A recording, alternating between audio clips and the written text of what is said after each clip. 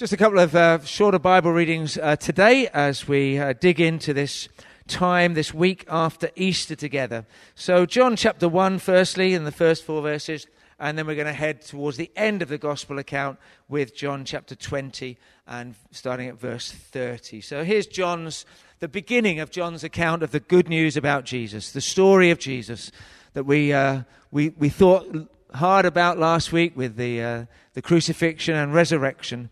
And this is John's account as he sat down to write this story about Jesus. This is where he started. John chapter 1 verse 1. In the beginning was the Word, and the Word was with God, and the Word was God. He was with God in the beginning.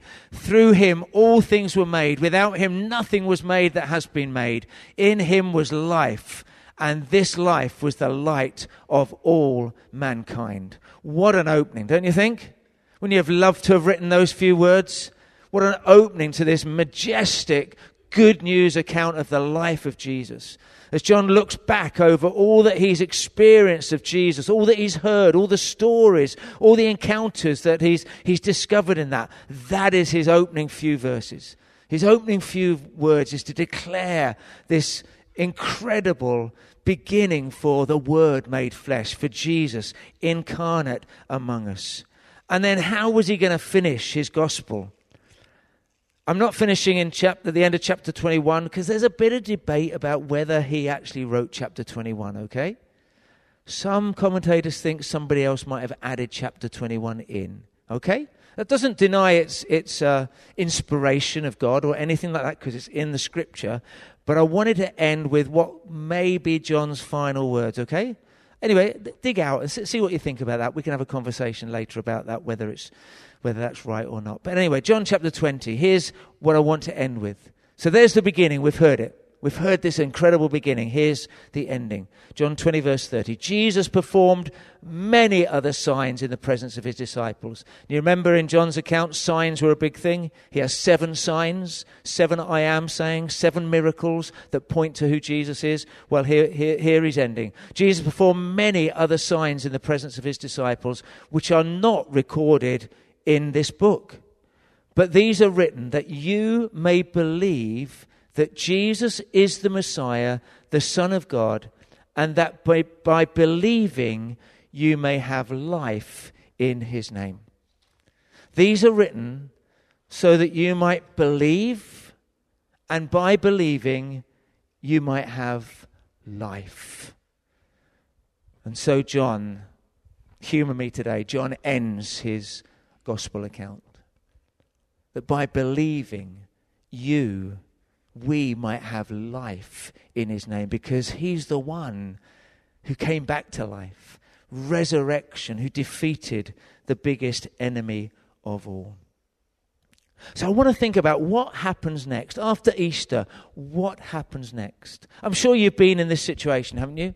You've been in a situation where something that you were heading towards has sort of come to a conclusion, and you think, well, what's going to happen next? What happens the day after you get married? When? Leah, what happens the day after you get... What happens next after the big build-up to a wedding? And you go through the ceremony and all the vows are made. We've left the wedding aisle in case anybody wants to walk up it today and see. But you know, what happens after you've walked back down the aisle of your wedding? What happens? What happens after you've passed your driving test? What did you do the day after you passed your driving test? What did you do? Did you go out in the car on your own? Of course you did, because it was like freedom, wasn't it, suddenly? If you had nice parents who lent you their nice car, you went out on your own in that car, because that's the point. The point of the wedding day is not the day itself, it's the life to follow. The point of passing a driving test is not to keep sitting in that car with somebody else. It's to be able to go out on the road on your own. An exam, preparing for an exam. What happens after you've passed it? What happens after you've passed it? What about a project at work? You know, you've got to the end of that project and your boss is extremely happy with you. In fact, they've given you an amazing bonus, a few £1,000 bonus because you've done such an amazing job. What's going to happen next? The next project, presumably. What happens when you get promotion? What happens on that day when you suddenly sit in a different chair with a more expensive desk and a more expensive chair which reclines for the first time, because suddenly you're at a position where you get a reclining chair rather than just a hard one? And what happens then? Well, life just starts, doesn't it? What happens when you move into a new home? What happens then? Well, you start building it, don't you? You start living in it because it's meant to be lived in. What happens the day after you've had a new baby? You wish you hadn't? I don't know. I'm not sure.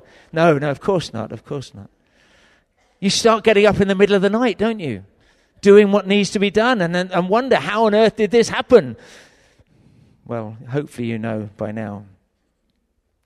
So after the followers of Jesus had watched him die on a cross, heard him cry out, my God, why have you forsaken me?" Seen him being taken off the cross by Nicodemus and Joseph of Arimathea and put into a tomb and a stone rolled across it. What happens next?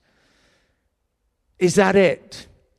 Back fishing, back tax collecting, back sitting under a tree contemplating the world, back fighting for revolution, back looking for another self-proclaimed Messiah who might not disappoint you next time. What happens next? Disappointments, frustration, anger, regrets. They'd finally found someone they could look up to, someone who they believed was going to lead them into that future, and then all of a sudden, it's as if the door's been closed again. And then a couple of days later, reports start leaking in. Some of them have seen him alive. Some have seen the empty tomb and been inside it. Some have heard Jesus call their name in the silence of a garden. And they begin to wonder, could all this be true? Was that not the end? Could there be something happening?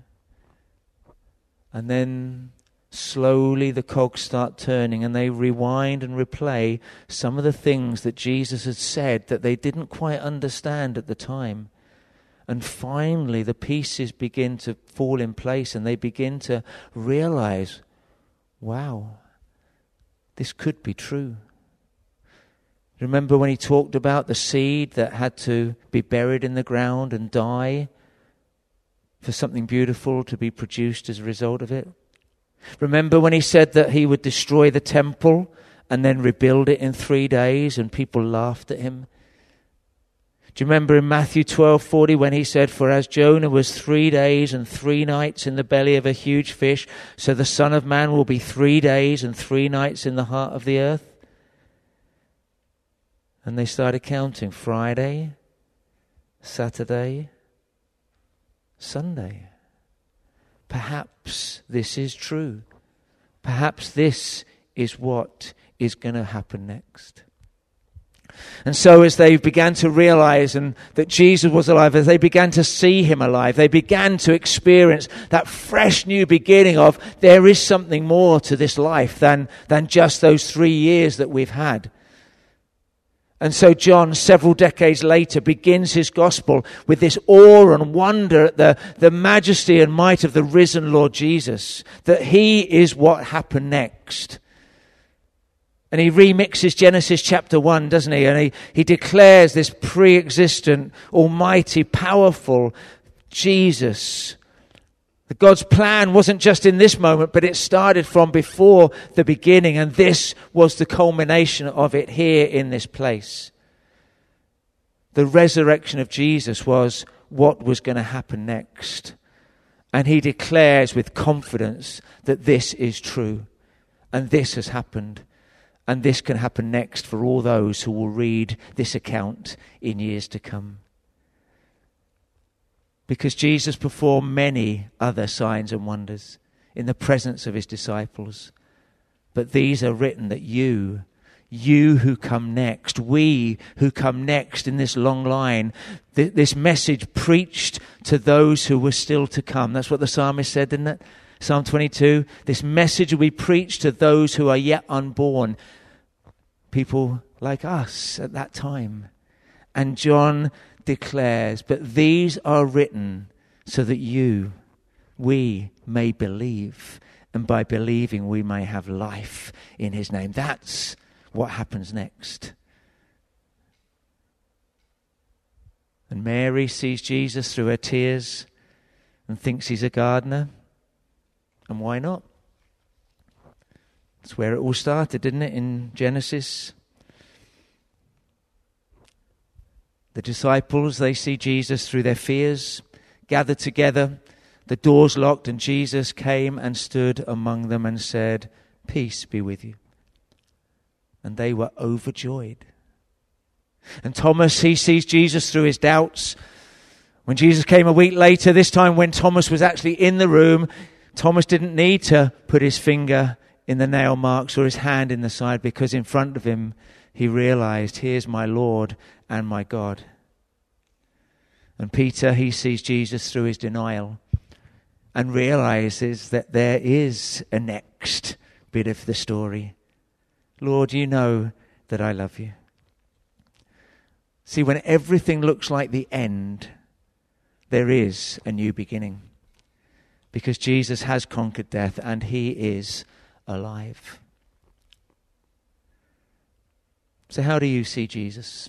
How do you see the risen Jesus? How do you see him at the moment?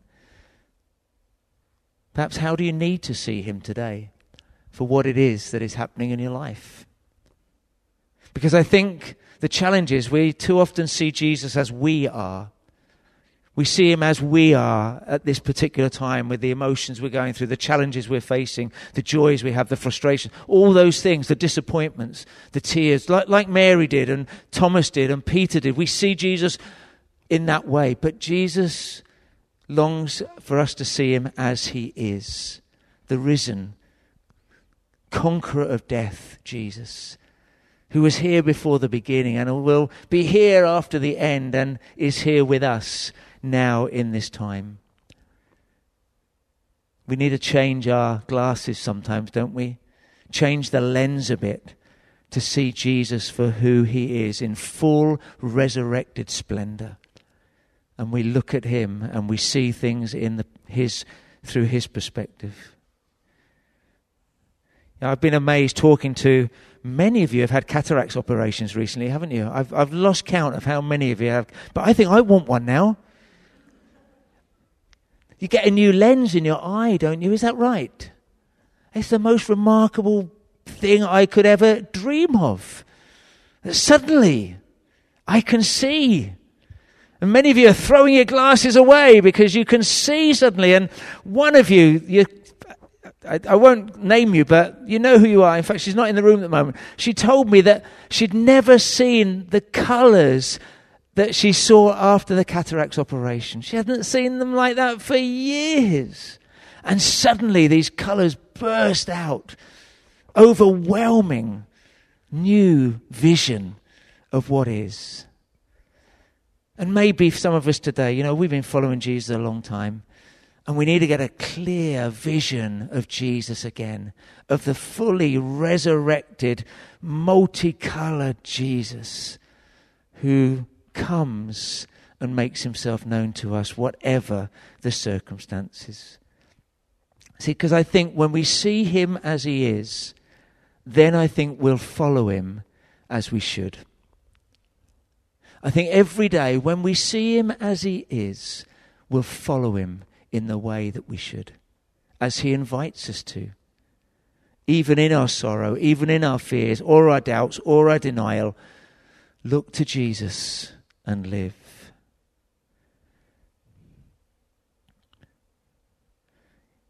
When John writes in verse 31, I'm writing these things so that you may believe, that you may come to believe in who Jesus is.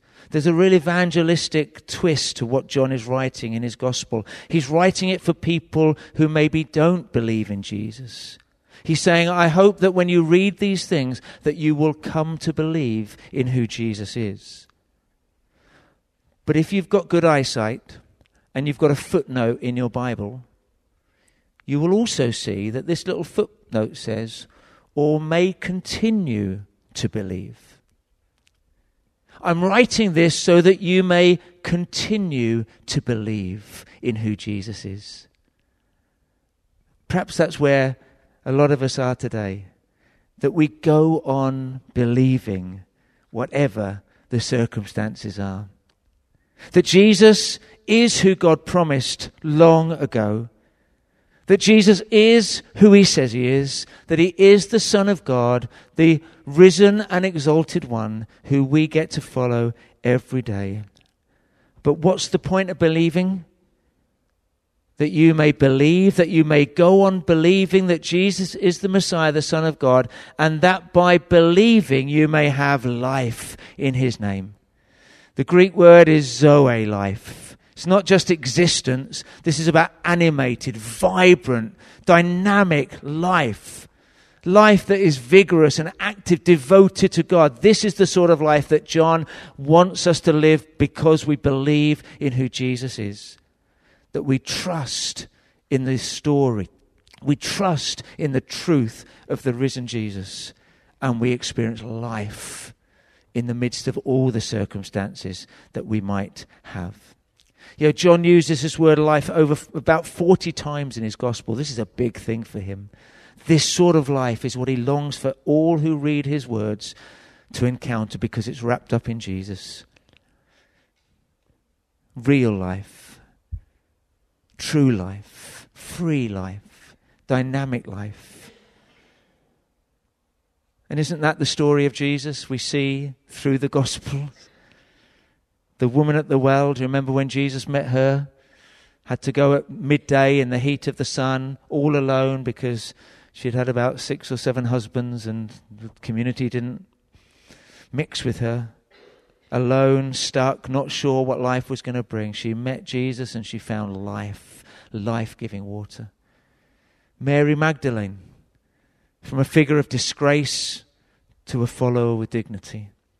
Nicodemus, a secret believer to a carrier of life. Outsiders whose lives were transformed by the powerful life of the risen Jesus. That's what he offers. That by believing we might have life through him, through Jesus, in his name. And then there's Luke's ending to the account of Jesus. And he recounts another encounter. 2 people who saw Jesus through their disappointments.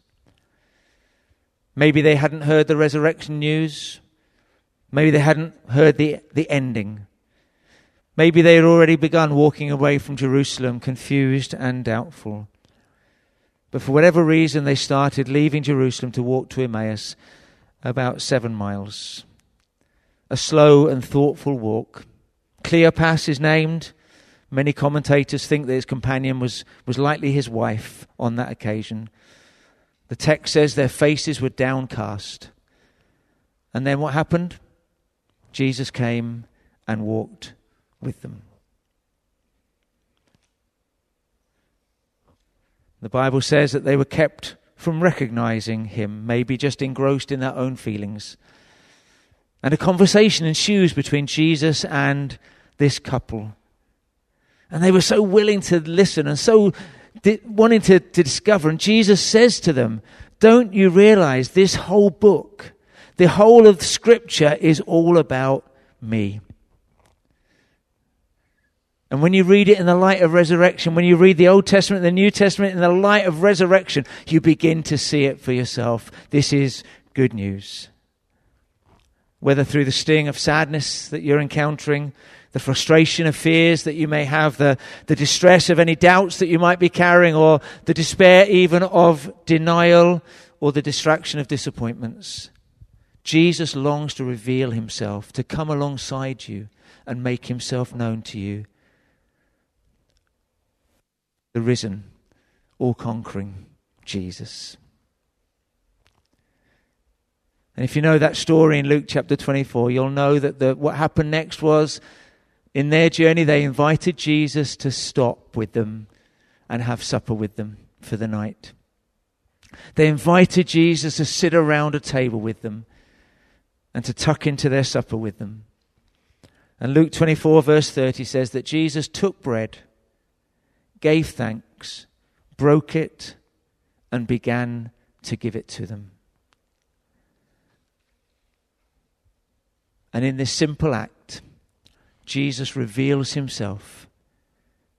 Their eyes were opened and they recognized him. Were not our hearts burning within us while he talked with us on the road and opened the scriptures to us? The resurrection life came around that table that evening. And through the bread and through the wine, Jesus made himself known. And their lives were transformed as they believed and experienced the life that he came to bring. This isn't the end. This is what happens next, that Jesus comes and is present with his people. We're going to gather around the table this morning and we're going to break bread and drink together as well.